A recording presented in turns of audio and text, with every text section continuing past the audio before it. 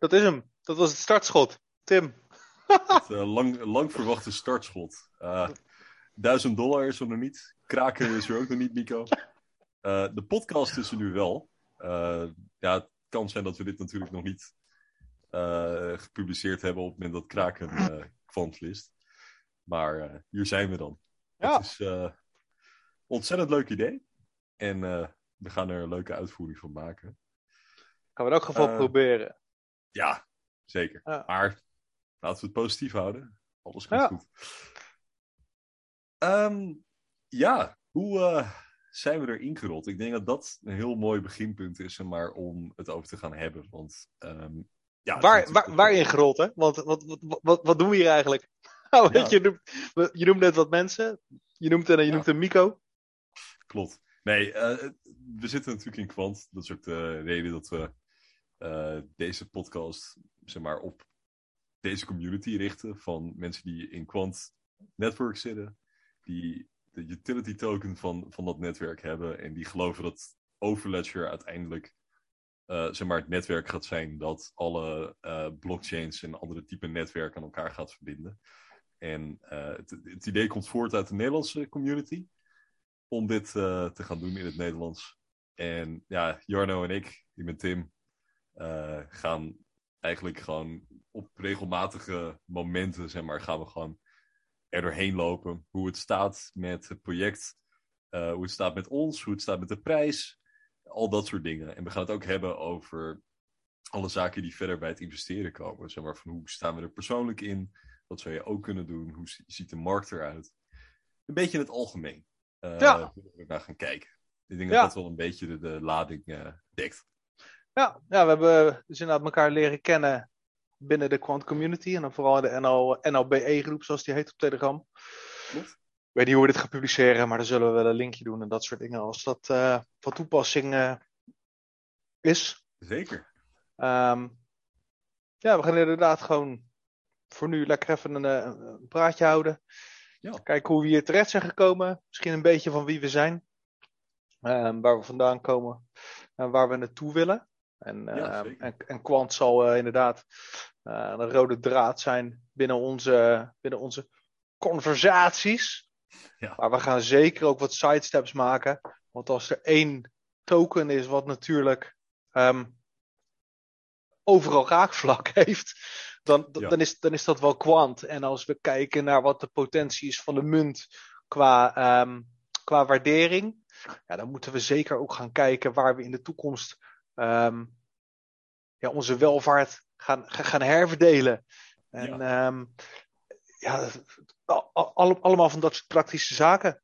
Klopt. Ja. En ik ben dus de Jarno en dat is dus de Tim. Ja, klopt. Dat is inderdaad het idee. Ik ga denk ik bij mij beginnen. Of wil jij het beginnen waar je ooit zo er bent ingerold? Hoe zijn we hier terechtgekomen in eerste instantie? Ja, nou, ik wil wel beginnen. Ik ben... Jij zit er ook langer in dan ik. Dus dan heb jij waarschijnlijk een langer verhaal. Ook. Ik ben 37. Dus ik ben oud. Nou, valt wel mee. We hebben wat post gedaan binnen de communities. En gemiddelde leeftijd is zo wel begin halverwege de 30. Maar ik ben dus 37. Ik heb een vrouw. 1 kind rondlopen en nog een zoon onderweg. Ik werd geboren in januari. Ik heb al een paar levens achter mij. Een daarvan is 11 jaar bij Defensie.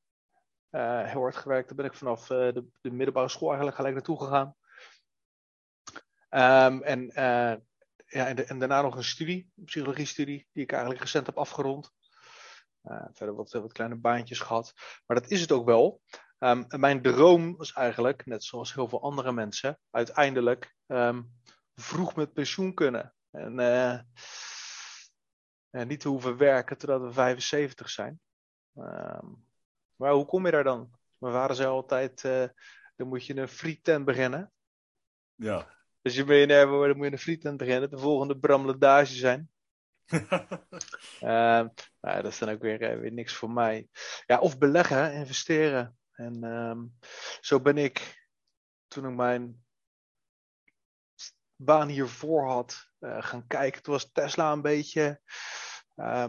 Ik heb vroeger wel eerder al aandelen gehad, hè, via Ja. wat fondsjes en dingetjes. En in welke tijd was dat? Oh jeetje man. In welke via, periode hebben we het dan over? via Robeco man. Eind jaren 90. Toen heeft mijn vader toen Ja. wat gekocht voor ons. Ja. We hadden studiepotjes. Kom uit de omgeving Rotterdam trouwens. Mm-hmm. En we hadden een studiepotje voor mij en voor mijn zusje. En een gedeelte had hij dan in een Robeco-fonds, weet ik voor iets. Okay. Maar dat was echt op een top van... met een dotcom-bubbel, die hoek. Dus dat stond binnen no time op -1000. Nee, bij wijze van... Echt? Oh, net zoals veel mensen in die tijd dus. Ja, en hij heeft nog wel iets daarvan gehouden. Ja. Waren niet echt mijn aandelen, maar dat was wel mijn eerste contact met investeren, zeg maar. Dus dat was op zich niet een hele goede invloed. Mijn vader heeft toen zijn vingers ook echt hard gebrand. Vond hij zelf. Want hij vond voor zichzelf dat hij best wel veel risico nam. Maar hij is best wel conservatief. Mijn vader is van 45. Die voelde zichzelf echt wel overtuigd om die beslissing te nemen. En heeft daar toen best wel centjes mee verloren. Maar dat was dus ook mijn eerste les over beleggen. Beleggen is altijd risico, bla bla bla. Maar wel altijd in mijn achterhoofd gehouden dat als je ooit financiële onafhankelijkheid wil, dan zal je ergens een investering moeten doen. Of een gefocuste investering. Nou, dan komen we dus nu weer ergens in 4 jaar geleden. Ja, 2017 ongeveer. Ja, toen hoorde ik wat over de Tesla Semi. Dus dat is die truc die ze willen maken. En Was dat in 2017 al? Dat zou best zomaar kunnen, ja, dat zou zomaar kunnen. Daar zijn ze al een tijdje mee bezig. Maar die koers van Tesla was toen wel al behoorlijk gestegen. Maar niet de waardes die het nu heeft. En ik had dus iets van, misschien wil ik dat wel gaan doen. Dus toen ben ik me een beetje in gaan lezen. En zo kwam ik uiteindelijk bij dividendinvesteringen. En toen kwam ik uit bij een gast die heet Joseph Carlson. Een knul van, hoe oud zou die zijn?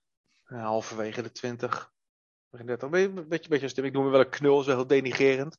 Maar die heeft me best wel veel geleerd over waar kan ik nou naar kijken, weet je, wat kan ik nou doen? Nou, zo ben ik toen dus 3 jaar geleden begonnen met een portfoliootje van aandelen die dividenden uitkeren. En dan met de intentie om elke keer die dividenden te herinvesteren. Ja. Zodat je eigenlijk een exponentieel groeiende portefeuille krijgt. Ja. Maar hoe dan bij crypto? Nou ja, crypto, daar had ik ook wel van gehoord. En dan vooral natuurlijk Bitcoin. Man. Alleen maar slechte verhalen natuurlijk. Hè? Slechte reputatie en weinig goeds. En het enige goede wat ik erover had gehoord, dat was dat een oud collega van mij van het bedrijf waar ik werkte, het was een vape shop, die was daar weggegaan om bij een soort van beleggings, weet ik veel, abstracte toko, maar om daar te gaan werken. En hij zei ook van, ik vroeg wat ga je dan Bitcoin doen? Nee, de altcoins. Nou, die term die was wel bijgebleven. Dus toen iemand bij mij in de winkel kwam en ik vertelde over aandelen en ik was bezig om wat aandeeltjes te kopen enzovoorts. Ja. En hij zei, moet je XRP kopen? Moet je XRP kopen? Ja. Trust me, bro, buy XRP. Ja. En toen liep hij weg. En toen dacht ik, Toen ben ik gaan zoeken, gaan googlen. Toen dacht ik van oké, maar dit is wel gek.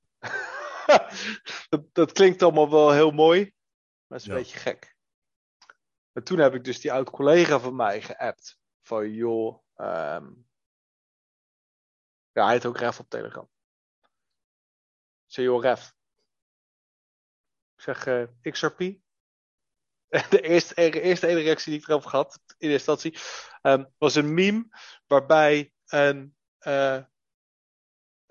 vent geld aan een aap geeft en dat die aap dat geld pakt en wegloopt, zoiets. Hij zegt, de beste manier om oud te worden is in XRP investeren, zoiets. Ja. Oké, maar dat is ook gek. Maar wat dan? Nou, toen noemde hij Quant. Toen ben ik die naast elkaar gaan leggen. Toen was ik eigenlijk wel verkocht. Ja. Gelijk. Dan zit je wel echt meteen in de jackpot, zeg maar. Ja. Als je dat als eerste tip krijgt. Ja, ja zeker. Gilbert. Weet je, zijn cv. En wat eigenlijk het eerste wat ik echt interessant vond was Gilbert's cv. Wie is dat nou? Maar ook de treasury en het hele model. Hoe dat in Ja, elkaar zat. Hij zegt veel overledger. Ehm, en kijk even wat het doet. En dit is nou de tokenomics. En ik kende al die termen toen nog niet. Maar dat nee, maakte zoveel sens. Dat maakte zoveel sens. Dat ja. ik kinderspeelgoed. Leidt een eigen leven hier in dit huis. Ja, ik Als hoor je ooit het. aan kinderen begint, dat is echt. Dat gaat ook Ja, niet meer uit. Het is echt. oh leuk. Oh ja, nee, het is Eh, gelukt. Het is gelukt. Nee, maar als je dan vergelijkt met hoeveelheid hopium van XRP in de gigantische beloftes. ja, En ja, waar dan eigenlijk niet heel veel concreets te vinden is. ja, Hoe overweldigend concreet eigenlijk Quant's value proposal is. Van oké, maar wat hebben we dan nu? ja, Dat, kijk, ik ben niet van de TA, hè? Ik ben niet van de technische analyse. Wist ik toen ook niet hoor. Maar ik kan wel een plaatje overzien. Van oké, ja. wat gebeurt er nou wereldwijd? En in hoeverre kan daar dan vraag zijn naar iets? Mhm. En in hoeverre gaat dat gebruikt worden? Ik denk dat ik dat wel in kan schatten. En ik kon me dat bij XRP bepaalde mate wel voorstellen. Totdat ik zag dat de prijsvoorspellingen gebaseerd waren op dat iedereen dan maar XRP moet gaan gebruiken in plaats van geld. En toen dacht ik Ja, bij mezelf, oké, maar wacht eventjes jongens. dat klopt niet helemaal. Dan gaat iets niet helemaal goed. Nee, Nee. Ja, dat is een beetje hun versie van interoperability. Iedereen gebruikt gewoon ons. ja, precies. Ja, nee. Ja, Um, dan, ja, het is wel, je kan wel met iedereen verbinden, zolang ze je eigen netwerk maar gebruiken. Hè? ja, Dan gaat het wel goed. Ja, ja. Nou ja, maar logisch. en vanaf daar heb ik eigenlijk dag gebruikt om mij in te lezen. Ben ik in de telegramgroepen gegaan. Ja, Ben ik echt gaan rabbit holen zoals ik dat graag doe. En ja, diezelfde week ben ik eigenlijk all in gegaan. En dat zo, dat was, is wel, ja, dat was, nou ja, maar ik zat op dat dividend investeren en ik zag wel, oké, als ik nou elke maand, daar hadden we wel een plan voor gemaakt, ja, een bepaald bedrag inleg, dan zal ik met 10 jaar zal ik zo'n bedrag hebben. En we mhm, hadden thuis, Lian en ik, een financieel plan gemaakt. Dat is trouwens ja, allemaal een tip, daar kunnen we wel een keer een apart praatje over doen. zeker. Maar Interessant. we hadden naar onze financiën gekeken en de gênante hoeveelheid aan geld die uitgegeven wordt aan bullshit. Aan echt bullshit. Koppen koffie bij een tankstation, broodjes, spelletjes. Allemaal van dat soort dingen. Van die dingen die je Mhm. eigenlijk uitgeeft omdat het kan, maar niet omdat het moet. Nee, Maar dat kwam bij ons ja, tussen de 500 en de 1000 euro per maand soms. het zijn een hoop broodjes bij een tankstation. Nee, Nu zijn die nee, dingen nee, natuurlijk ook duur, maar... maar dat gaat hard. Dat gaat Ja, hard als jij op de heenweg en de terugweg 1 kopje koffie doet. Dat is ja, 2,50 per dag. ja, Per persoon. ja. Weet je? En je kan ook je koffie thuis drinken. Ja, of je neemt hem mee in een beker. Maar nee, maar dat. Ja, Maar goed, dan gaan we uitweiden daarop. Maar daar kwam zoveel geld vrij, waren we achtergekomen. Dat als we hadden dus een plan dat als we dus 5 jaar lang de broekriem aan zouden trekken. En dat zouden investeren. Dat we dan een heel eind richting de financiële vrijheid zouden zitten. Die we ja, wilden. zeker. Ja, little did we know. Dat bijna bereikt is in nog geen 2 jaar. 2,5 Ja, jaar. Ja. Dus bizar hè? ik ben begonnen met Quant. Dat was dus in mei vorig jaar. 1,5 jaar. 2020. Ja, denk ik.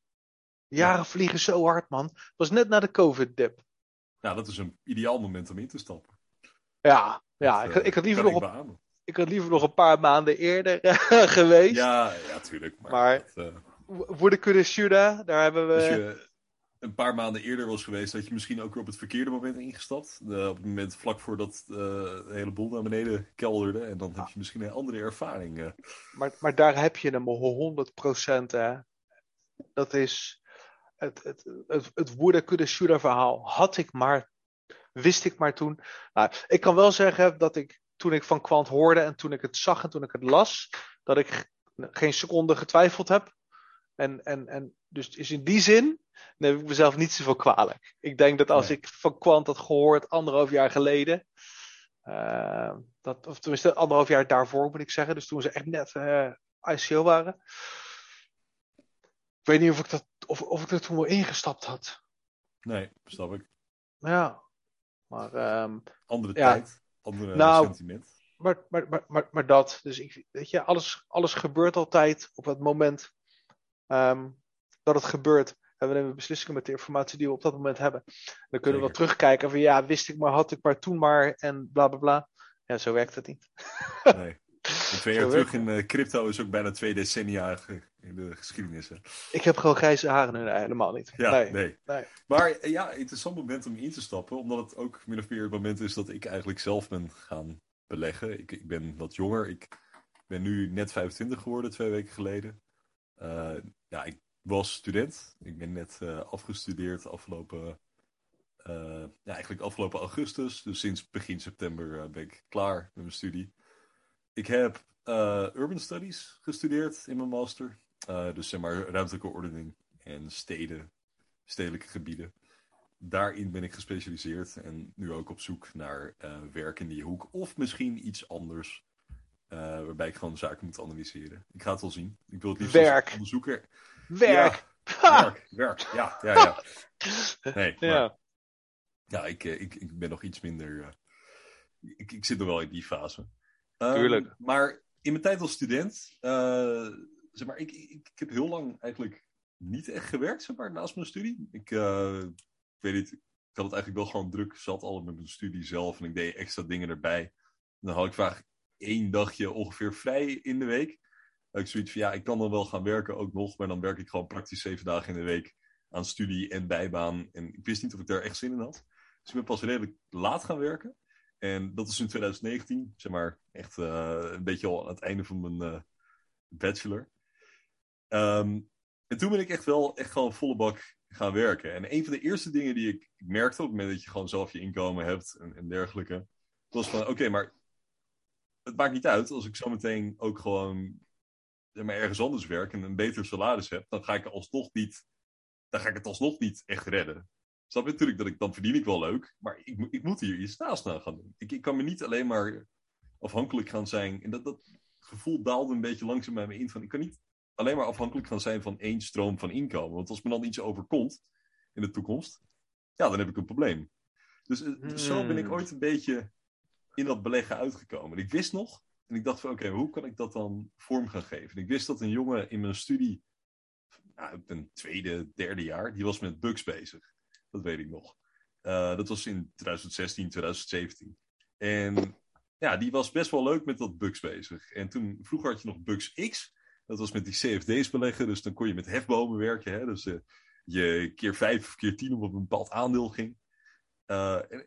Ja, die jongen die maakte daar best wel leuke winst mee gewoon. En dat is altijd een beetje blijven hangen. Ik heb altijd zoiets gehad van, ja, eigenlijk moet ik dat ook gaan doen. Ja, toen ben ik in ongeveer mei 2019 ben ik begonnen. Gewoon met bugs, een beetje spelen. Of toen een aandeel kopen. Met hele kleine bedragen. Gewoon soms met €50, €10 soms zelfs. Ik wilde er geen geld aan verliezen. Ik had zoiets, ik wil gewoon een beetje weten hoe dit wereldje werkt. Geen geld willen verliezen, ja, mooi. Ja, maar Ja. ook toen al, in die tijd, had ik al zoiets van, er zijn waarschijnlijk een aantal zaken die in de komende jaren ontzettend in waarde gaan toenemen. En toen zei ik al van, uiteindelijk, als je op dit moment waarschijnlijk Bitcoin koopt en je koopt Tesla, ik was een complete noob, ik had nog niet heel veel verstand van hoe alles werkte. Ik had zoiets van, als je daar over 2, 3 jaar bent, zijn dat waarschijnlijk de meest waardevolle zaken in de wereld. Dat zei ik toen al, van er is een soort, beide zijn met iets bezig dat gaat echt fundamenteel dingen veranderen. En dat zag ik op dat moment al in. Ik heb er helaas nooit echt iets mee gedaan. Anders had ik toch echt wel leuke winsten kunnen pakken op dat moment. Dat ook crypto op dat moment in een behoorlijke bear market zat. En Tesla heb ik eigenlijk nooit echt gekocht. Terwijl dat aandeel uiteindelijk echt keer 20, keer 30 is gegaan sinds het moment dat ik begon. Little did I know. Dat is wel een van mijn regrets hoor. Ik heb dat toen ook niet gedaan. Nee. En ik ging toch ook nog een beetje, weet je wel, voor investeringsadvies ging je op je vrienden af. Ja, wat zeggen zij er dan van? Ik was een totale noob. Maar in ieder geval, in 2019 gewoon een beetje spelenderwijs met bugs gespeeld. Ik heb, volgens mij in dat jaar heb ik ook nog, of nee, dat was een jaar later trouwens. Maar gewoon, soms zie je dat je al je geld verdampt omdat een bepaald aandeel de verkeerde kant op gaat. Dat heb ik met Wirecard een jaar later letterlijk meegemaakt. Die heb ik naar 0 zien gaan. Dus, Wirecard? Wirecard, ja. Dat was, weet je wat het is? Nee. Dat is 2020. Het was in ieder geval een Duits betalingsbedrijf. En dat zag er heel veelbelovend uit. Het was een toekomst van betalingen. Een soort Mastercard, een soort Visa. En uiteindelijk bleek het hele bedrijf gewoon één grote bende fraudeurs. En is dat hele aandeel gewoon echt binnen een paar dagen. Binnen 2 dagen. Daar zat een dame achter ook, of niet? Nee, dat is de Theranos. Dat oké. Elizabeth Ja. Holmes volgens mij. Maar, nou, dat heb ik ook meegemaakt. Dus zo ben ik een beetje gaan spelen. Dus ook wel behoorlijke schrik meegemaakt met het beleggen. En toen, het kabbelde een beetje voort. Eigenlijk, toen kwamen we in één keer in maart 2020 uit. Tijdens de COVID-lockdown. En toen was ik wel een stuk actiever bezig met beleggen. Want ik had zoiets van, oké, die aandelen kelderen nu zo hard. Dit is het moment om in te stappen. No way dat alles naar 0 gaat. Nou, toen ben ik er steeds serieuzer mee geworden. Toen voegde Bugs in april 2020 voegden ze Bugs Crypto toe. Zeg maar, dat waren de jongens van Blockport. Dat is een Nederlandse exchange. Die waren toen ergens in... Ja, ook tijdens die bull market van 2017, zeg maar, waren die gasten begonnen.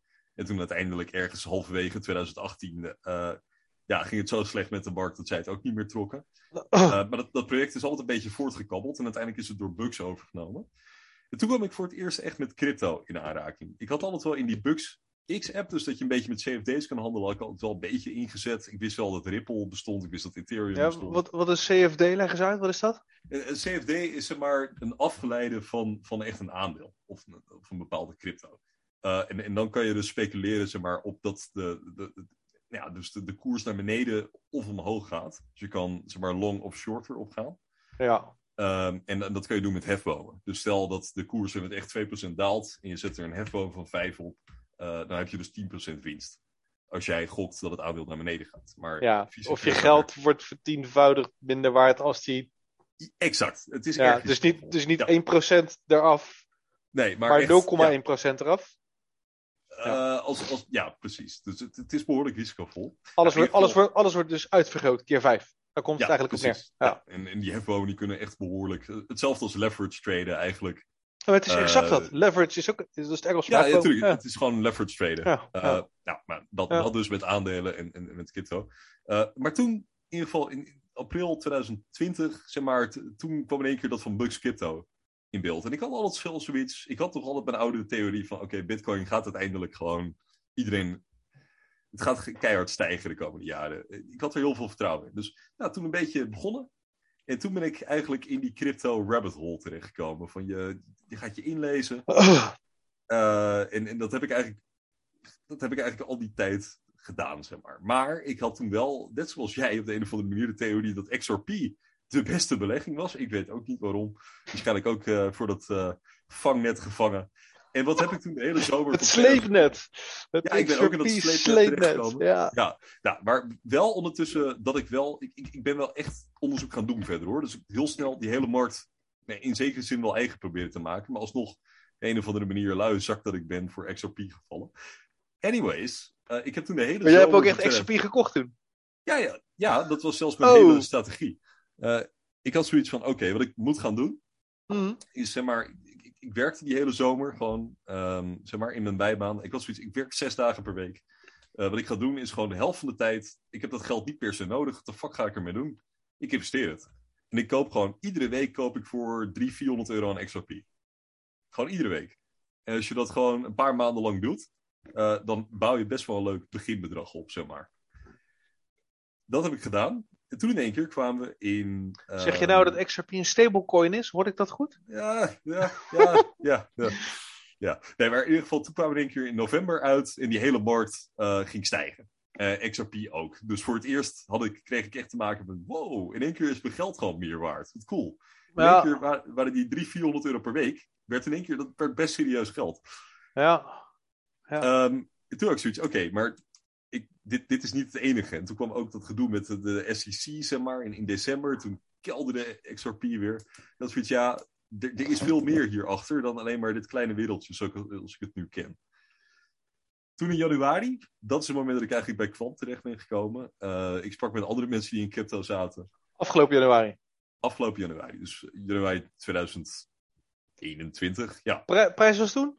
8 euro? Nou, de eerste keer dat ik... Nou, nee, want het was... Ik weet nog precies hoe dat ging. Zeg maar, ik weet dat ik wel wat dingen had, zeg maar, aan crypto, maar ik was een panic seller. En ik weet nog, ergens in die eerste weken van januari, in één keer donderde de prijs van Bitcoin weer in elkaar. En gewoon uit pure paniek heb ik toen een deel van mijn bag verkocht. En toen had ik zoiets, en toen steeg het weer. Maar toen had ik zoiets, oké, wacht, ik moet echt gewoon slimmere dingen hiermee gaan doen. Toen ben ik gaan praten met mensen waarvan ik wist dat ze in crypto zaten. Die hebben me een aantal dingen aanbevolen, zeg maar, zoals Polkadot, al die dingen, VeChain, weet ik veel wat allemaal. De classics. En ik had echt zoiets, oké, weet je wat, van die originele bag die ik heb van het geld, ik ga gewoon het opsplitsen. Dus ik gooi daar zoveel in, ik gooi daar zoveel in. En toen... Diversificeren. Ja, precies, ging het diversificeren in die markt. Dat was helemaal geen slecht idee. Want ik kocht het in januari. En zeg maar, dat is ook het mooie aan Bucks. Ik ben een beetje chaotisch in mijn verhaal, maar in Bucks X heb je zeg maar ook een community. Zeg maar, dat is een onderdeel van de app. Dus je hebt gewoon chats waarin gewoon de markten worden besproken. En één jongen in de Ripple XRP crypto chat, die zei in één keer, kwant. Dat moet jij hebben. En niemand reageerde erop. En ik was de enige die er serieus op inging. En toen ben ik bij Quant terechtgekomen. En toen ben ik een beetje gaan zoeken allemaal. En ik had zoiets... Ik zat ook echt in mijn... Oké, ik ga diversifiëren toestand. Ik had zoiets... Weet je wat? Ik gooi gewoon een deel van mijn bijk gooi ik in Quant. En dat was het moment dat Quant... Voor de eerste keer dat ik het aanraakte... was het iets van 13, 14 euro of zo. Oh ja. Ja, dat was net na het moment dat ze al een beetje die stijging hadden. En ik maakte gewoon mee 2 weken lang... dat ik Quant gewoon iedere dag meer waard zag worden. Totdat we in één keer bij de $40 stablecoin kwamen. Precies in die periode. Ja. En dat is het punt. Toen begon ik het wel heel interessant te vinden. Toen ben ik Telegram gejoind. En ben ik eigenlijk in alle Telegram groepen min of meer terechtgekomen. En ja, toen is het avontuur begonnen. Ik had nog steeds al mijn gediversifieerde bags. En ja, toen ben ik helemaal gebrainwashed eigenlijk door de quant community. Guilty as charged. Ja, dan heb ik langzamerhand al mijn andere bags die gewoon keer 5, keer 6, keer 7, keer 8 gingen, heb ik uiteindelijk verkocht en in Quant gestoken. Op die $40 stablecoin. En dat heb ik precies zo getimed dat ik eigenlijk alles verkocht had zo'n beetje rondom april 2021. En als je naar de grafiek kijkt, zie je Bitcoin echt gewoon die eerste top aantikken van dit jaar. En daarna donderde het alles in elkaar. Dus ik heb dat perfect getimed. Dus zo ben ik er, ja. Zodoende ben ik hier terechtgekomen. Nice, ja, het is grappig hè, dat je zegt, hè, diversificatie. Vanuit de aandelenwereld hoor je dat ook veel. Hè? Dat is ook vaak het financiële advies wat je dan krijgt. Hashtag not financial advice. Nee.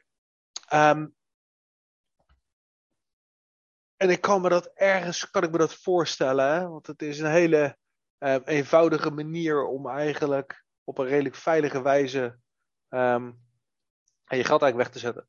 Ja, en als je niet weet wat je moet doen, is dat de manier. Zeg maar. Als je geen idee hebt waar je in investeert, net zoals ik op dat moment, ik had geen idee. Ik had zoiets, oké, mensen zeggen dat het meer waard wordt. Ik weet dat ik letterlijk naar YouTubers gewoon keek en die zeiden, ja, ik denk dat die naar $3-4 gaat. Ik had zoiets, nou ja, dat is keer 4, weet je wat? Ik gooi daar gewoon wat geld in. Dan zie ik al hoe het loopt. Ik had geen idee wat het project was, maar andere mensen zeiden dat het een goede investering was. Dus market cap zei me niks. Ja, dat is wel interessant, want ik deed in het begin ook bijvoorbeeld wat meneer Joseph Carlson zei.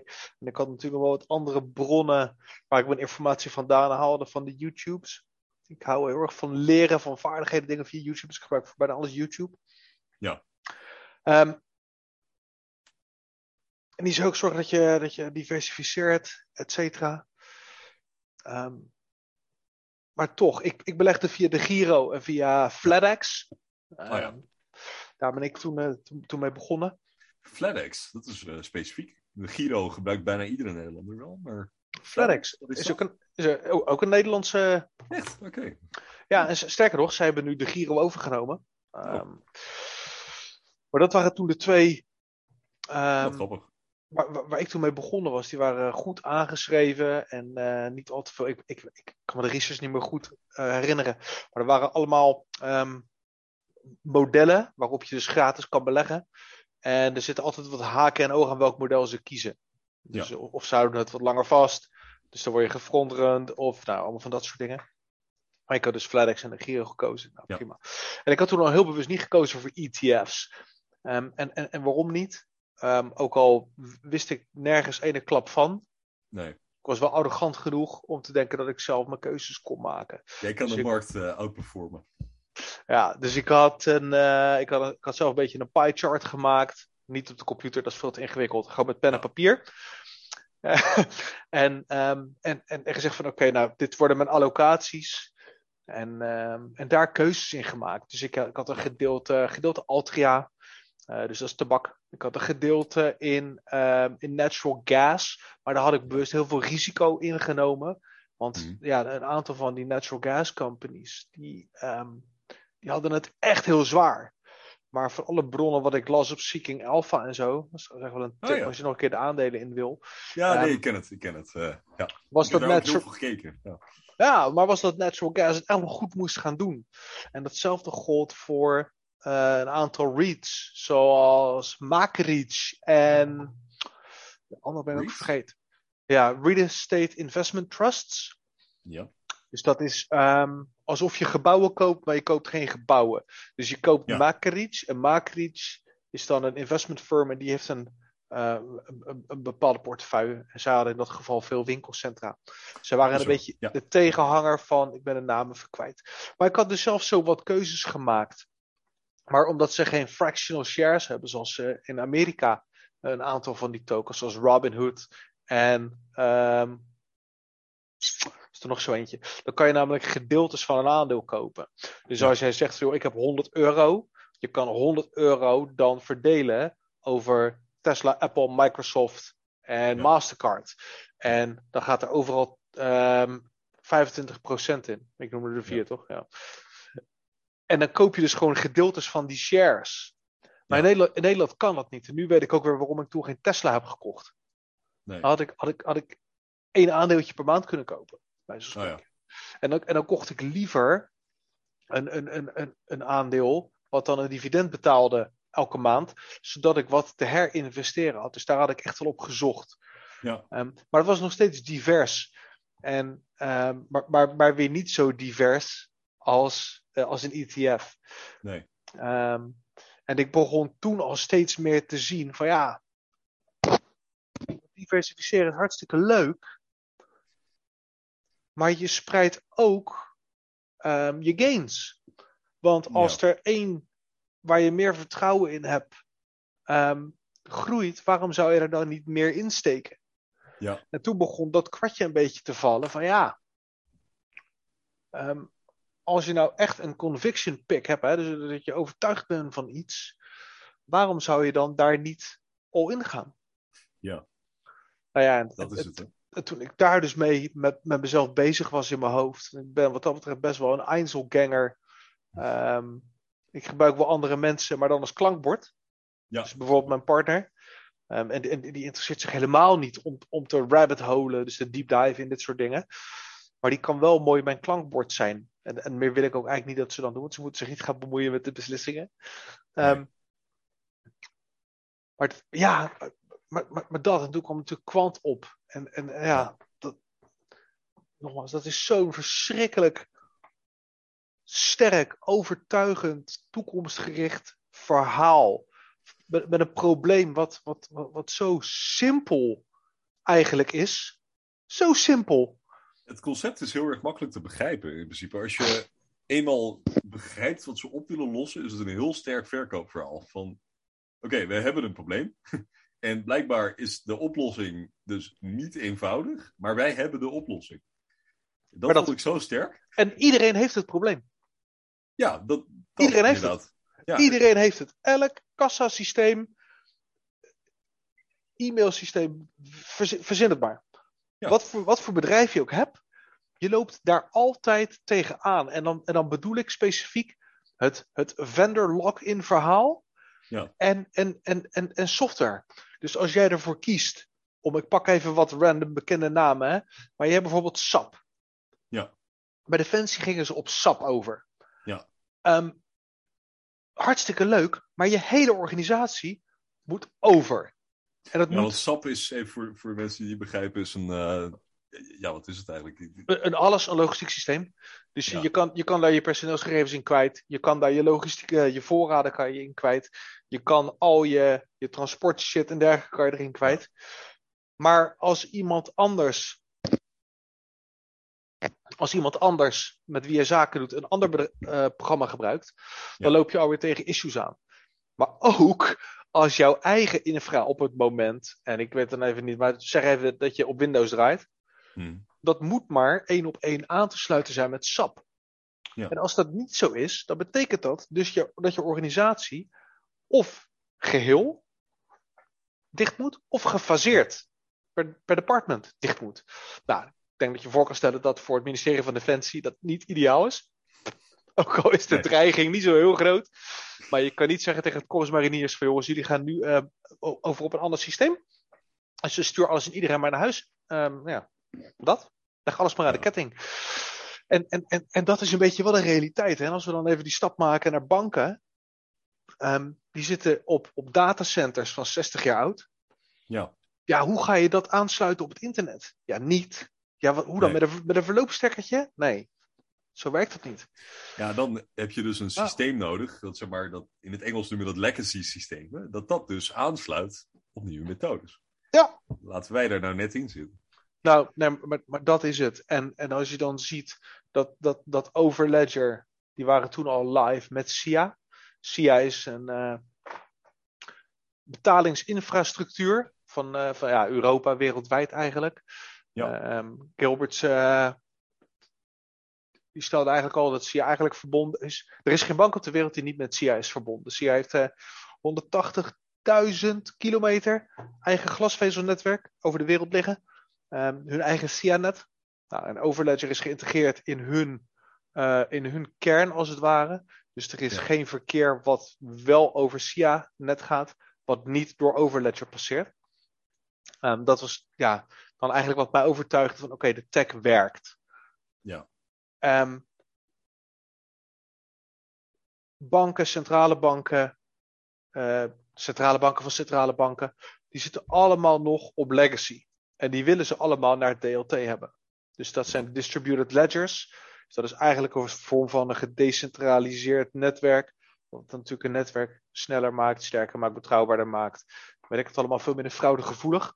Ja, en eigenlijk gedecentraliseerde ledgers is eigenlijk meer de overkoepelende termen van dan blockchains. Datgene waarin heel veel mensen zitten. Dat is gewoon een onderdeel daarvan, maar de wereld zelf is veel groter.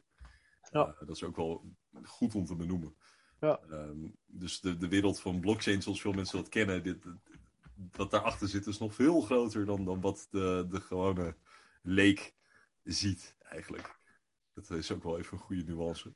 Ja, ook dan wat wij weten. Ik bedoel, ik kan het ook voor mezelf spreken, maar ik ben helemaal niet thuis in alle tech, de echte diepgaande tech talks, zoals sommige mensen van onze community dat wel zijn. We weten nu van de developer community dat we daar een nieuw gezicht hebben. Bas, die heb ik al gevraagd of hij in de toekomst eens een keertje bij ons wil komen praten. Is wel leuk. Is het een Nederlander? Ja, zeker. Ja, Nederland en België die zijn goed vertegenwoordigd binnen de quant community. Hoop admins, maar ook de actieve mensen.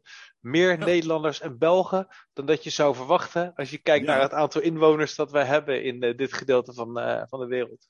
Ja, er was ooit ook een video van ene meester crypto. En ik heb het idee dat hij degene is die min of meer het vuurtje behoorlijk heeft aangestoken.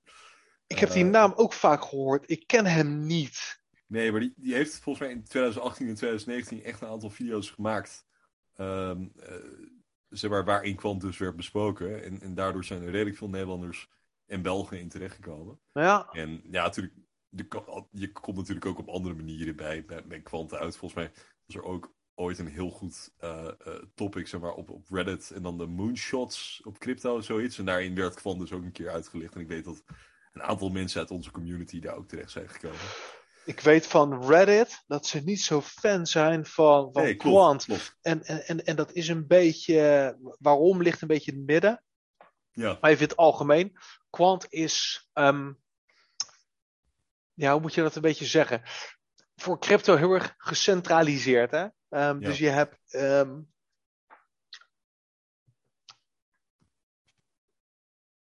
het is een privébedrijf, Quant ja, Network. En Gilbert is daar de baas. En de oplossing Overledger en Overledger Network loopt altijd via hun service, via hun ja. control. Dus in die sense is het een bepaalde mate van gecentraliseerd. Nou, dat maakt het al per definitie vergif voor een hele hoop van de maxies op de wereld. Ja, Maar dat zeker. is juist wat maakt dat bedrijven als, en ik noem even wat kleintjes, Oracle Ja, en, en Microsoft en de Fed en dat soort entiteiten, die vinden dat juist prettig. Want dan hebben ze namelijk iemand die aansprakelijk is. Stel je nou voor hè, dat Bitcoin wel een technologisch hoogstandje was. En dat Bitcoin wel helemaal modern en recent was. En dat het daadwerkelijk bruikbaar zou zijn voor betaling. mhm. Stel dat dat allemaal zo zou zijn. Dan zou nog steeds geen overheid en geen bank met Bitcoin in zee gaan. Om de hele Nee, simpele reden dat who you gonna call als het misgaat? ja. Wie ga je aan het werk zetten als het netwerk faalt? Hoe ga je. Hallo, ik zou graag met Ethereum willen spreken. Nou, op zich, dan kan je Vitalik nog wel aan zijn Ja, vestje oké. trekken. Ja, Maar Bitcoin ja, is natuurlijk het schoolvoorbeeld van 100% gedecentraliseerd. Er is niet bekend, er is geen rechtspersoon, nee, Satoshi Nakamoto. Als jij nu een lawsuit, jij wil nu Bitcoin aanklagen, ja, dat dovermans horen. Dat kan niet. Dat kan niet. nee. En bij Ethereum zou je nog dan bij Vitalik uit kunnen komen, eventueel. Maar dat maakt dat van Ethereum zijn ook private versies.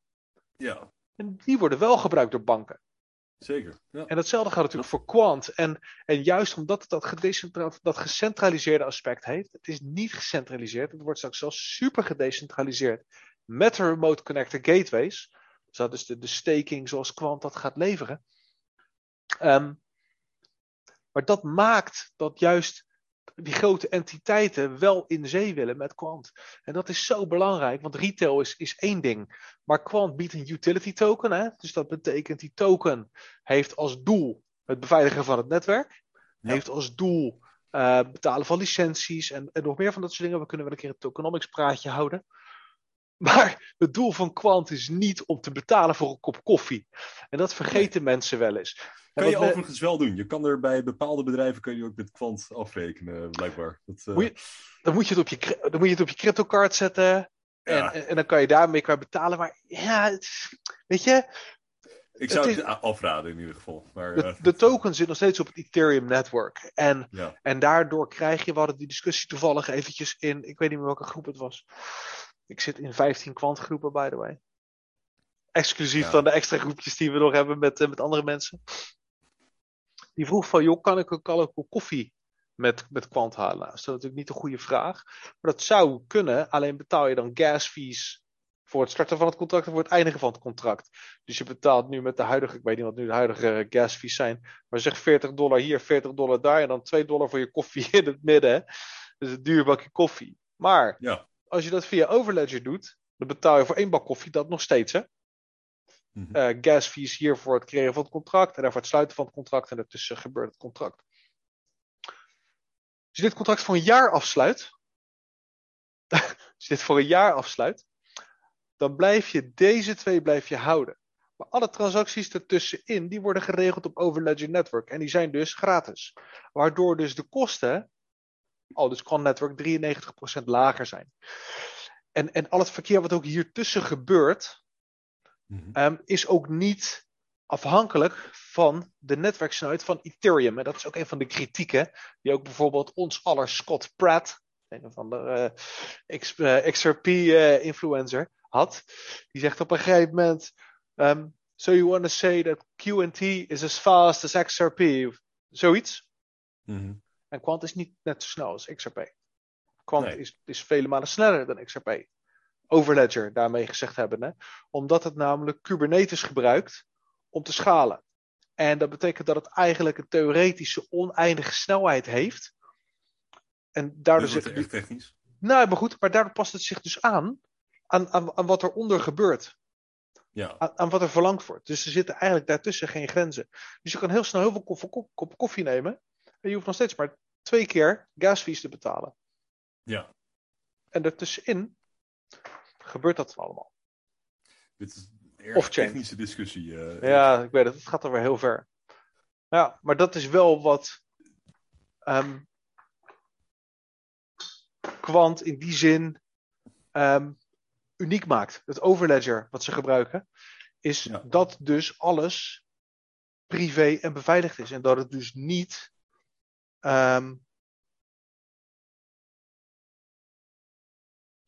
gedecentraliseerd is. En dat er dus eigenlijk een feature is en niet een bug. Nee. Ja, het is interessant. Want oorspronkelijk, we hadden het erover, zeg maar, dat op Reddit ze het dus niet graag over Quant hebben. En ik denk voordat ik helemaal stuurloos werd en uit de bocht vloog. Nee, zeker niet. Maar ik probeer even weer terug te sturen naar waar het heen ging. Want natuurlijk het hele verhaal van decentralisatie is natuurlijk inderdaad ontzettend interessant. Hè? Ik bedoel, ik sta er ook wel achter. Maar ik denk gewoon niet dat het uiteindelijk... Ik kijk uiteindelijk naar deze wereld vanuit een investeringsperspectief. Ja. En uiteindelijk wil jij je geld investeren waar de daadwerkelijke adoptie plaatsvindt. Je kan namelijk wel idealistisch beleggen, maar ja, dat... Solana? Ja, maar is dat dan echt de beste manier? Kijk, wat je moet begrijpen, ook als je in deze wereld zit, en dat zie je ook, dus ook op Reddit gebeuren en ook op andere plekken, is dat zeg maar, mensen nog steeds niet begrijpen dat de echte adoptie dus niet in de cryptomarkt zelf zit. Dus de meeste projecten die wij publiekelijk kunnen kopen, worden uiteindelijk niet echt gebruikt door grote bedrijven, worden niet gebruikt door banken. Nee.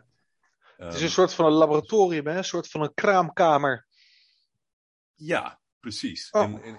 En dat vind ik dus juist ook zo heel erg interessant. En dat brengt me ook weer een beetje terug naar Reddit en naar de YouTubers en andere social media platformen. Daarin zie je eigenlijk dat het Quant bijvoorbeeld eigenlijk een stuk minder wordt aangeprezen dan andere projecten. En als je erover nadenkt, is het krankzinnig. Want qua technologie liggen ze gigantisch voor. Qua adoptie liggen ze gigantisch voor. Maar alsnog zie je niet echt het terugkomen, zeg maar, in al die communities. En dat is ook een ding, zeg maar, wat ik ook wel echt wil benoemen, zeg maar. Van, er spelen hele aparte belangen, zeg maar, achter. Ja. Wie iets promoot, wat daadwerkelijk adoptie is, wat geen adoptie is.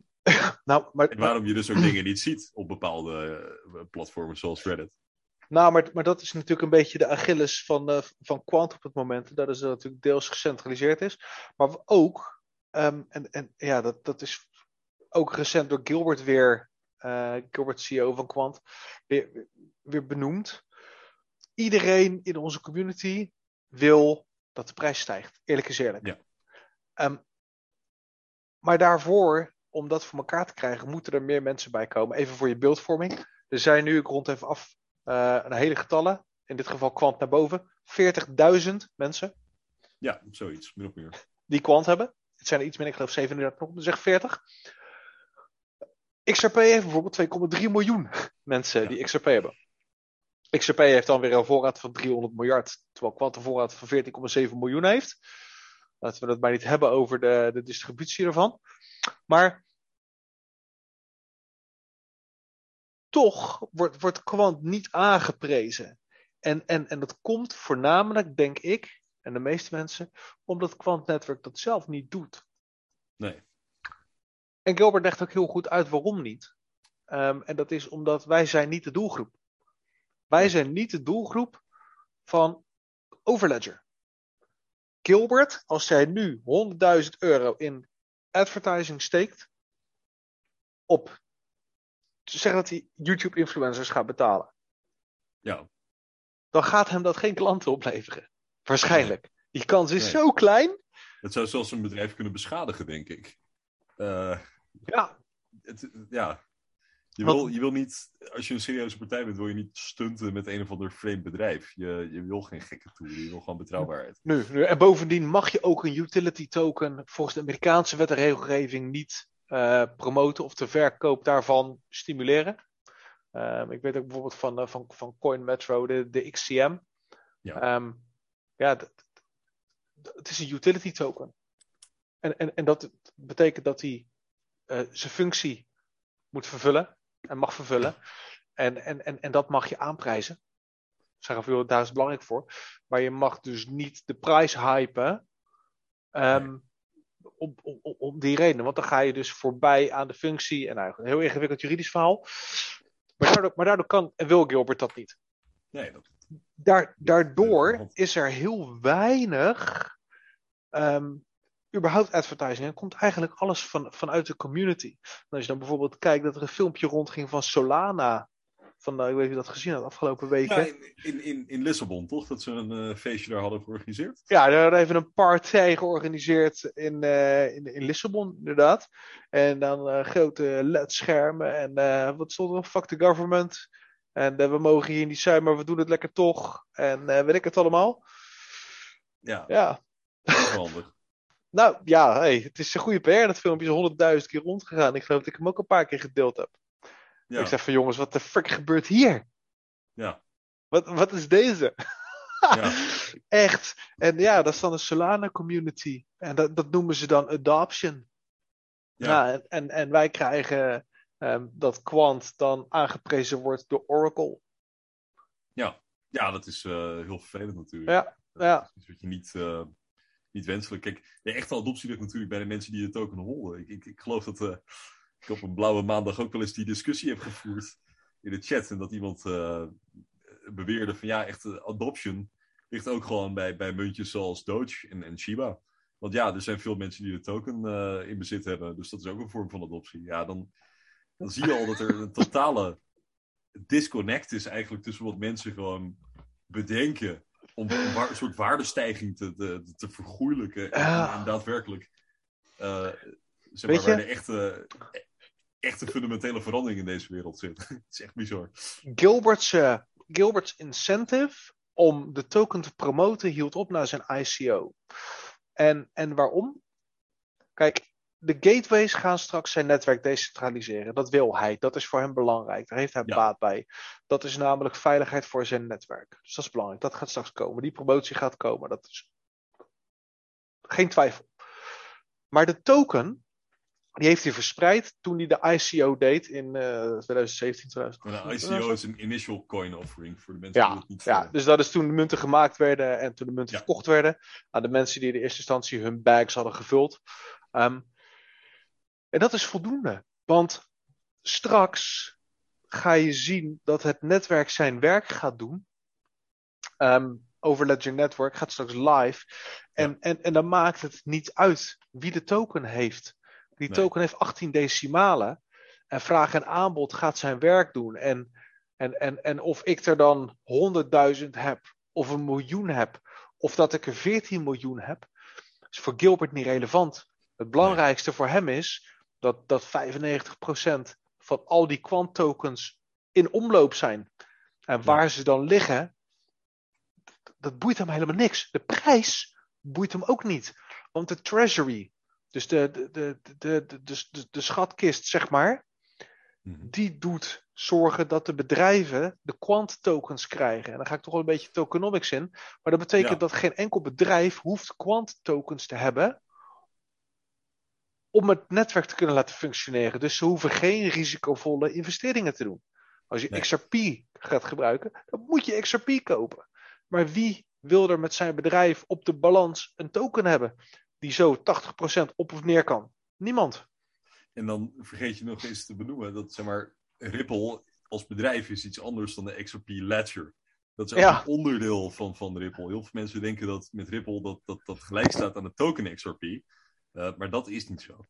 Er zit een verschil tussen. Dat is ook wel erg interessant om te benoemen. Ja. Maar inderdaad, zeker in de begindagen van Quant zag je inderdaad dat als een soort van angst en onzekerheid, die FUD in het Engels, werd dat gezegd van maar hoe ga je dan die tokens kopen? Maar, FUD, hè? Fear, uncertainty and doubt. Twijfel, angst en onzekerheid. Ja. En dat ze dachten dat mensen, dat bedrijven dus rechtstreeks die token gaan kopen. Dat is helemaal niet zo. Je koopt gewoon een licentie. En die licentie wordt omgezet. Ja, dus zij betalen alles. Voor die puntjes. Ja, bedrijven betalen gewoon in fiat. Hè? En fiat zijn dan euro's, dollars, ponten, dollaren. Weet ik het allemaal wat ze hebben. Alles dat ze ondersteunen. Ja, en dan wordt dus eigenlijk het risico van die munt helemaal weggenomen. Maar op het netwerk zelf is het wel nodig. Maar de treasury zit er altijd tussen. Hè? En dan krijg je weer dat stukje wat dan gedecentraliseerd is. En dat webje loopt er dan omheen. Dat is de enige en voornaamste reden dat die Quant token ook gebruikt blijft worden straks. Ja, en dat maakt dus ook zo fascinerend naar mijn mening. Dat het netwerk blijft wel draaien ongeacht wat de prijs doet. Ja, dat de Quant token zou letterlijk, no play, 1 miljoen euro kunnen worden. En dan zou dat 0 problemen opleveren voor de functie van het netwerk. Ja. Sterker nog, ik denk, er zijn 14 miljoen tokens. Ja. Dat zou betekenen 2 miljoen tokens per continent voor alle utility. Nou, ik weet niet hoeveel jij er hebt. Ik weet wel hoeveel ik er heb. En ik weet van een aantal mensen hoeveel ze er hebben. Er zijn echt niet 2 miljoen tokens beschikbaar voor enterprises per continent. Nee, er zijn niet eens genoeg tokens beschikbaar om iedere Nederlander door de overheid 1 kwant te geven. Nee. Dus die prijs die moet omhoog uiteindelijk om al die utility te kunnen doen. Denk alleen maar aan de 60 banken die op SIA zitten. Ik rond weer even af, het zijn er 58 en whatever. Maar dat is zoveel utility waarbij die tokentjes moeten schuiven. Straks krijg je gateways. Dus de staking. Dan kan je letterlijk je Quant tokens vanaf je eigen Ethereum adres op een gateway zetten. Dus gewoon een VPS met een containertje erop. Dat is allemaal niet zo ingewikkeld. Een VPS is een virtual private server. Ja, private server. Ja, dus dat is eigenlijk een gehuurde computer. Dus bij Amazon of bij... dat is ook een partner. Dus bij Amazon of bij Windows, bij Microsoft of ik zit dan bij Strato. Ja. En daar heb je dan een klein gedeeltetje op een computer. Dat is dan van jouw IP-adresje. Daar zet je een programmaatje op. En dat is dan de gateway. Je doet een Know Your Customer. Dus een soort van anti-witwas iets bij Quant. Dan krijg je een BPI-key. Een beetje ingewikkeld nog. En dan kan je dus eigenlijk je eigen gateway runnen. En het is echt, want ik ben niet technisch. Ook al gebruik ik heel veel technische woorden. Maar ik had gewoon een gateway in een paar dagen staan. En dan kan je letterlijk vanaf je ledger. Dus dat is vanaf een hardware wallet of vanaf MetaMask. Dat is dan een online wallet. Kan je een gateway runnen. En dan doe je mee aan het netwerk. Er is geen minimum aantal Quant. Je betaalt $100 voor een heel jaar. En je krijgt dan op die manier passief inkomen. En dat is uiteindelijk ook waar ik mijn investeringsreis ben begonnen. En dan zijn we eigenlijk weer full circle. Met die dividenden. Van weet je, hoe creëer ik nou geld als ik slaap? Hoe laat ik geld binnenkomen? Zonder dat ik mijn handjes laat wapperen. Ja, zeker. En dat is de gateway. Ja, daar gaat het uiteindelijk om. Hè? Het creëren, denk ik, van een soort passief inkomen. Ik denk dat uiteindelijk waar zijn we nu? Waar gaan we heen? En wat wil je uiteindelijk creëren? Ik denk dat die passieve inkomensstroom hetgeen is wat je uiteindelijk wil creëren. Je ziet nu ook als je op CoinMarketCap kijkt en op al die andere prijscheckers, dat voor al de projecten met een staking programma, dat die het erg, erg goed doen. Ja. Wat daarbij wel meegenomen moet worden, is dat heel veel van die rentepercentages die zij bieden, die zijn gelijk aan de inflatie die ze creëren. Ja. En dat is ook waarom je bij kwant echt, denk ik, en dat is puur gebaseerd op logica wat ik nu zeg, maar als je meer dan 2% in kwant betaald gaat krijgen, ik zie dat niet gebeuren. Echt heel veel. Het is echt heel veel. Ik denk zelfs dat afhankelijk van de kwantprijs, dat je sub 1% rendementen gaat krijgen. Maar dat zijn wel netto rendementen. Zelfs Bitcoin heeft nu nog inflatie. Kwant heeft geen inflatie. 100% is gewoon unlocked. En ik geloof dat nu 97 of 95% is circulating. Er is nog een gedeelte bij het team. Maar ook dat is unlocked. Maar er komen dus nooit meer munten bij. En als je bijvoorbeeld kijkt, en dan noem ik maar eventjes wat random dingen met random getallen. Maar de Cardano's en de Solana's en de Ethereum's en dergelijke, alle staking die je daar hebt, alle rendementen die je krijgt, dat zijn de munten die daar nog bij geprint worden. Ja. Waardoor je dus eigenlijk gewoon kiet uitkomt en vaak nog een beetje in het voordeel van de exchange. Ja, of je krijgt uitbetaald in hun exchange token. En dat kost hun niks. Hè? Dat is een beetje hetzelfde als jij een computerspelletje neemt. Je betaalt €5 voor je abonnement. En dat je dan helemaal blij bent. Omdat je dan elke maand €100 aan in-game currency krijgt. Ja. Die €100 aan in-game currency heeft gewoon geen enkele waarde. Nee. Voor hun. Om weg te geven. Voor jou wel. Maar voor hun niet. En daarom zeg ik. Je gaat straks voor je gateway betaald krijgen in kwant. Je inkomen. Wat natuurlijk super, super uniek is. En niet in een of andere shitcoin. Nee. Ja. Ja, dat maakt het een uniek verhaal. Maar dat maakt voor heel veel mensen het heel onaantrekkelijk. Want waarom zou ik mijn kwant token steken voor minder dan 1% rente als ik mijn bitcoin kan steken voor 3%? Ja, of je biedt het aan en bij services zoals BlockFi of hodler, waar je ook, bij Bitcoin valt het wel mee, maar je kan bij een aantal tokens maar hogere percentages krijgen. Maar je krijgt dan altijd betaald in hun shitcoin. Net zoals bij crypto.com. Je krijgt wel, altijd, hoor. Je krijgt wel cashback, maar dat krijg je terug in CRO. Ja, dat ligt een beetje aan de service natuurlijk, maar... Nou, maar in dit geval crypto.com, je krijgt je cashback in CRO. Je krijgt dat niet in euro's. Je krijgt dat niet in Bitcoin. Je krijgt dat in CRO. Dat is een eigen shitcoin. En dat is nu prima, want CRO zit helemaal in de freaking lift. Toen ik er de eerste keer van hoorde hoe ik kunnen shooten, had ik er gewoon gelijk 10.000 moeten kopen. Ja. Maar dat heb ik niet gedaan. Nee. En toen stond hij op 3 cent. En nu op 70? 80? Dus dat is een keer 20, keer 30. Ja. Nee, maar weet je, zo gevonden, zo gewonnen hè, met dat soort munten. Dat is een beetje het risico ervan. Dus er zitten altijd wat caveats aan het aanbod. En ook een ding waar ik nu over nadenk, zeg maar, is... ik begin natuurlijk hodler op BlockFi, dat zijn al dat soort diensten. Maar ook als jij je eigen gateway hebt op het Overledger-netwerk, dan heb jij al een stuk meer beveiliging, denk ik, dan als jij het bij een externe partij gaat onderbrengen. Ja. Dat netwerk, dat blijft draaien. Dat soort zaken, dat maakt het ook erg interessant. Ja. Dat is een beetje maar dat maakt het ook weer complex, hè? En dan kom je weer bij wat is dan een van de bottlenecks van Quant. Kijk, XRP is heel simpel. Ja. XRP, iedereen gaat gewoon XRP gebruiken om voor zijn hamburger te betalen. Dat is eigenlijk een beetje het idee. En hetzelfde geldt een beetje voor Doge en voor SHIB en voor een hele voor die andere bullshit.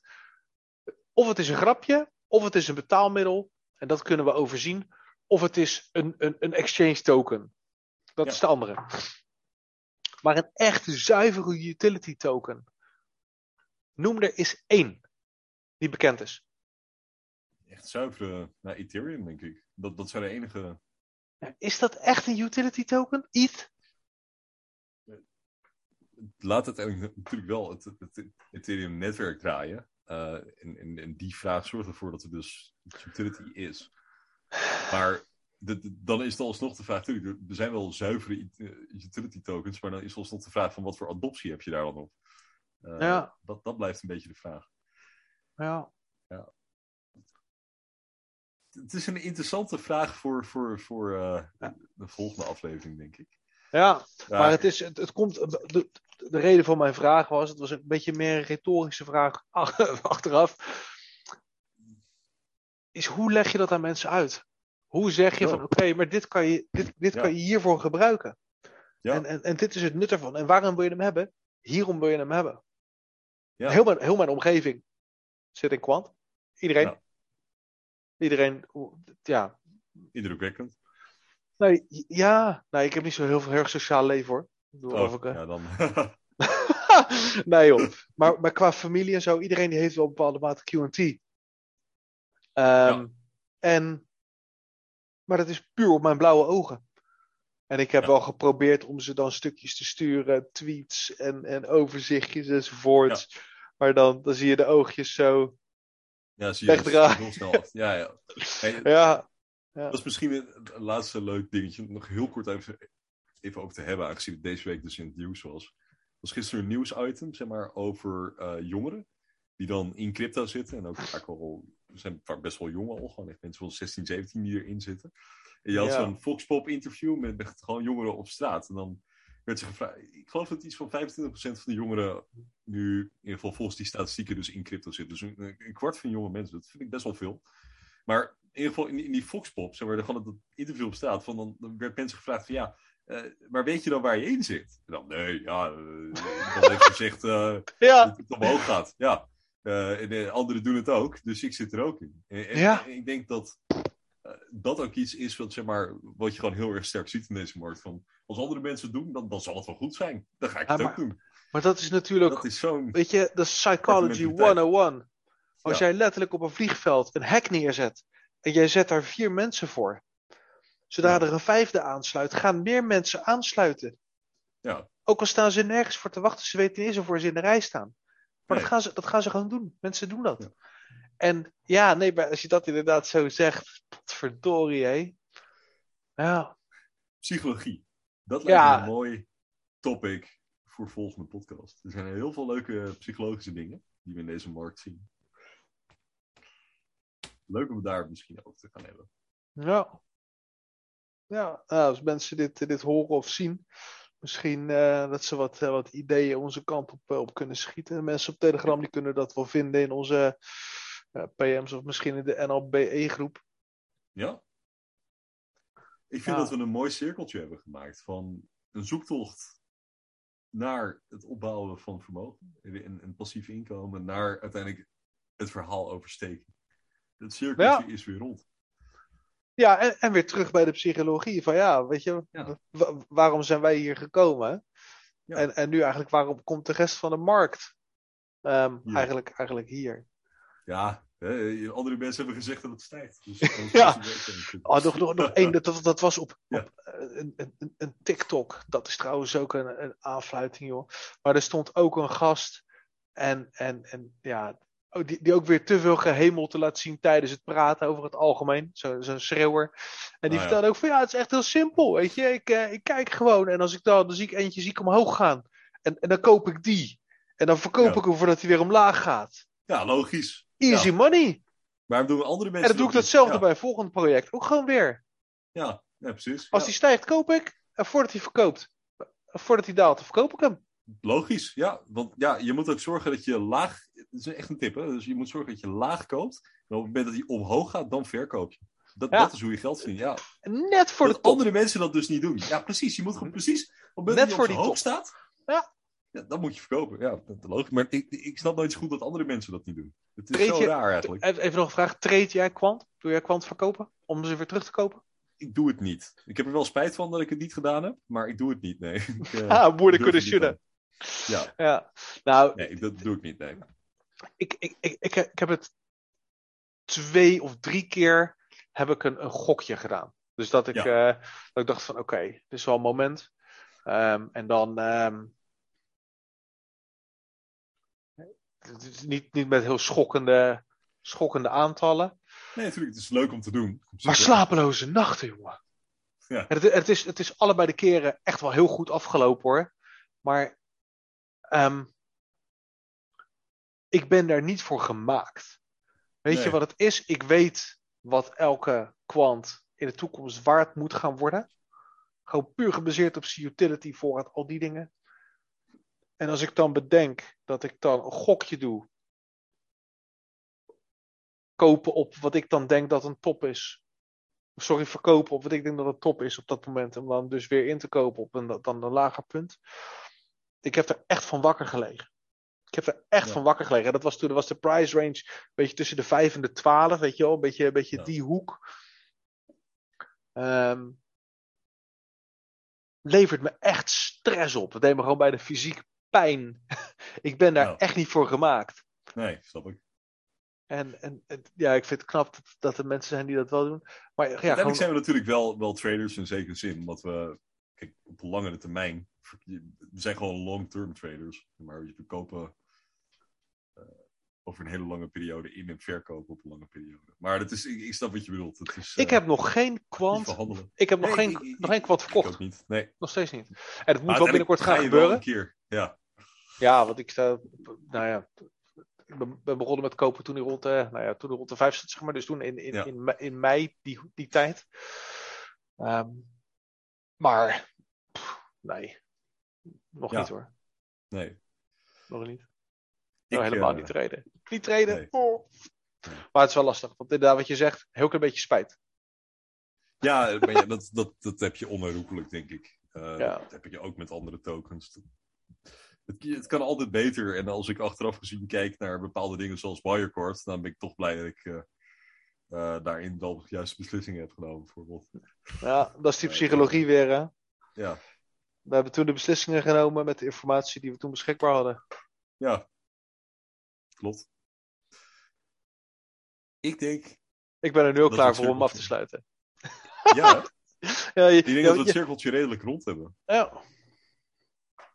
Dus hebben jullie ideeën voor een volgende podcast? Laat het gewoon weten. Ook respect als je helemaal hier nog aan het luisteren bent. Ontzettend leuk. En we gaan dit gewoon rustig opzetten. En, er komt nog veel leuks aan. We hebben genoeg om te bespreken. Ja, we hebben een lijstje waar we ons best doen om ideeën op bij te houden. Ik ben natuurlijk super benieuwd naar of jullie inputs hebben. Dus, zeker. Dat. En koop kwant, join NLBE. Ja. Volg Quantupdates op Instagram natuurlijk. Dat is ook wel... jij hebt echt nog jij hebt je eigen Instagram te chillen, jongen. Ja. De gram. Ja. Leuk, man. Nee, dat is ook iets wat je natuurlijk kan volgen. Er is genoeg materiaal overal, maar wij proberen ordening in de informatie chaos te brengen. Dat gaan we in ieder geval proberen. Nou, vooral een Nederlandse bron. Meer over het kwant gaat, inderdaad. Ja, natuurlijk. Maar een Nederlandse ordening in de informatiechaos. Dat is ons doel. Goed. Ga je me nou beschuldigen van ordening? Daar ben ik nog nooit van beschuldigd. Nee, maar ik hoop dat je begrijpt wat ik bedoel. Een beetje duiding in de enorme hoeveelheid informatie die er beschikbaar is overal. Alright. Dat probeer ik te zeggen. Goed. Tot de volgende. Dit was hem dan. Tot de volgende.